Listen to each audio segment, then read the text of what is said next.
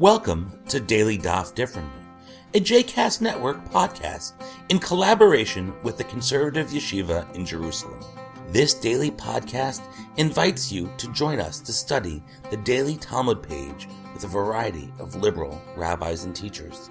For more information about the Conservative Yeshiva, please visit conservativeyeshiva.org. For more information about the other JCast Network podcasts and blogs, please visit jcastnetwork.org. Welcome to Daily Daf Differently. I am Rabbi Joel Roth of the Jewish Theological Seminary in New York and the Conservative Yeshiva in Jerusalem. Today, we are looking at Ketubot, page Nun Dalet, page 54. On page 54b, we begin the fifth chapter of Masechet Ketubot. This chapter is called Al-Pi. This Mishnah that appears on 54b will be the focus of the Talmud's discussion for several pages. So, what I would like to do with you today is to study at least the first half of the Mishnah together. Allow me to read the first part of that Mishnah to you. Al-Pi she'amru b'tula gova 200 v'almana maneh im ratzah lahosif afilu me'al maneh yosif. Let me stop there for the moment. This says, even though they said, that is the sages who stipulated that b'tula, a woman getting married who was previously unmarried. The term, of course, literally means a virgin. That I'm not going to take the time to discuss now whether or not the figures we're about to stipulate apply if she is being married for the first time but is not a virgin. We will use the term betula to mean basically being married for the first time. Even though the sages said that a woman being married for the first time collects 200, and a widow, that is to say, a widow who is being married a second time now, collects a maneh, that is to say, a maneh is 100, if he, that is to say, the man who is marrying either of these women, wishes to add lahosif, even 100 maneh, he may add it. Now, allow me to clarify some of the words and make us understand what's going on. The term matayim, which means 200, appeared in this Mishnah, and it is shorthand for 200 zuz. 200 zuz. And a zuz is the same as a dinar. So matayim means 200 zuz or 200 dinar. And that is the standard amount of a ketubah being written for a woman who is being married for the first time. If a woman is an almanah, she is a widow, and is now being remarried, the standard amount in the ketubah is 1/2 of that, called a maneh. That is to say, a maneh is 1/2 of the matayim zuz, which is the standard amount for a woman being married for the first time. A maneh is 100 zuz. But then the Mishnah says that those are the standard amounts. But if the husband wishes to add lahosif, even me'al maneh, that would be 10,000 zuz. 10,000 zuz. He may do so. Let me now stipulate some terminology which is very, very common. If a husband adds something to the ketubah, that is called a tosefet ketubah, an addition to the ketubah. That leads us then to two different words, two different phrases. One, ikar ketubah, which means the basic amount of a ketubah, namely, for a previously unmarried woman, it's 200 zuz. For a widow, it is 100 zuz. And anything additional called a Tosefet, called an addition to the Ketubah. I add parenthetically that in almost all Ketubot written today, there is a Tosefet Ketubah included in it. It is not really mandatory, but it is a common thing to do. Now, before I read the next part of the Mishnah, I would like to make certain that we understand the difference between two stages in marriage in Jewish law. The first stage is called Erusin or Kiddushin.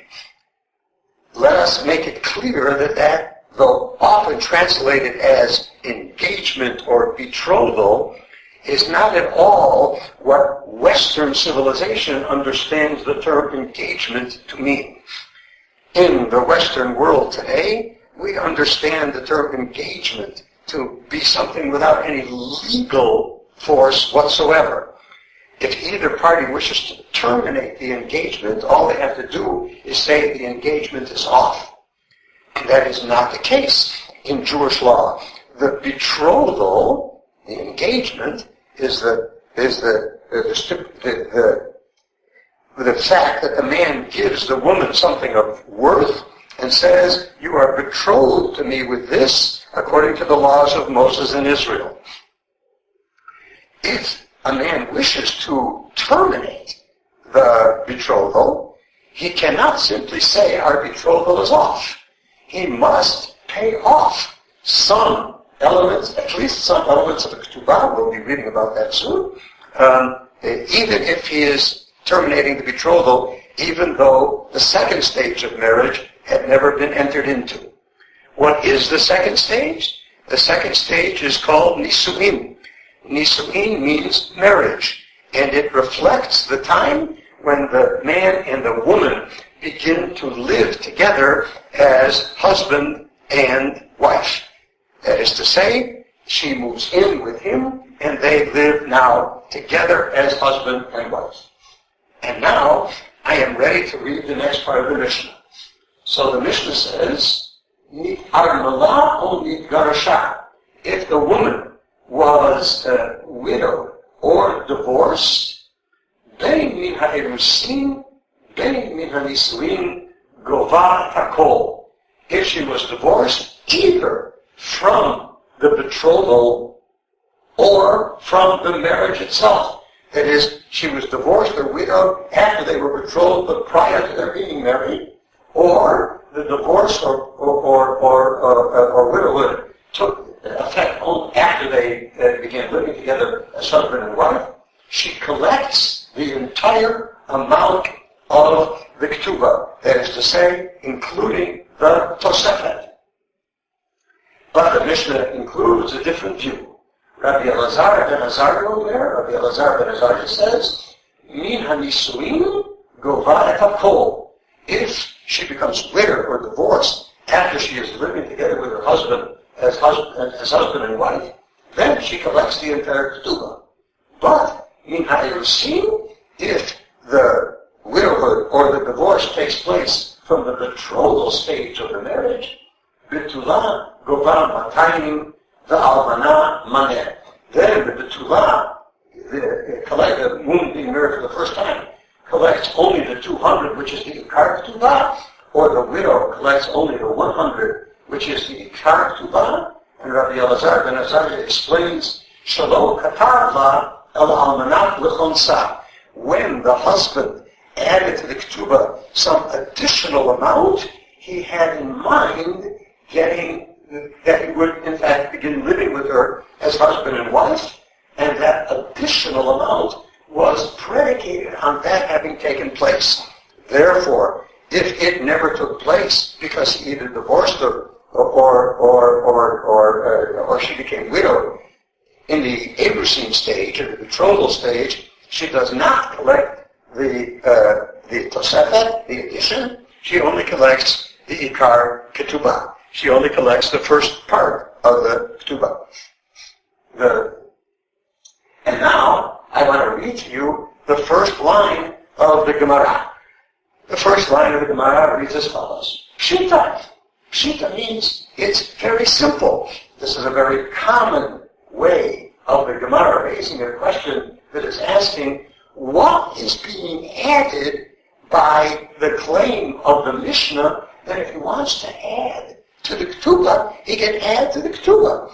Isn't it self-evident that if a man wants to add a certain amount to the Ketubah beyond the minimal amount required by the law, that would be his prerogative? So what is the Mishnah trying to teach me? After all, by the way, it is always clear to the Gemara that whatever is said in the Mishnah is said for good reason, that it wouldn't be saying something which is self-evident and obvious. That's what the term pshita always means. To which the Gemara answers, Mahu Detema. No, it is not so self-evident and obvious. For what might you have thought? You might have thought, Suta Avdu Rabbanan Shalom Vayeshet Misha'ingo.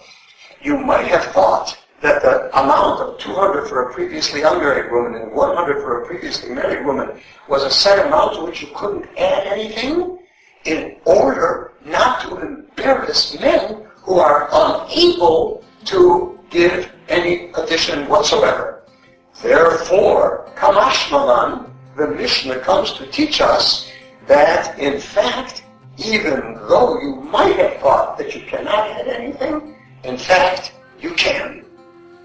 I hope you've enjoyed today's episode of Daily Daf Differently, and that you'll join us again tomorrow for a new page. The music at the open and close of this episode is Ufros from the Epicurus album One Bead, available on Bandcamp, iTunes, and Spotify.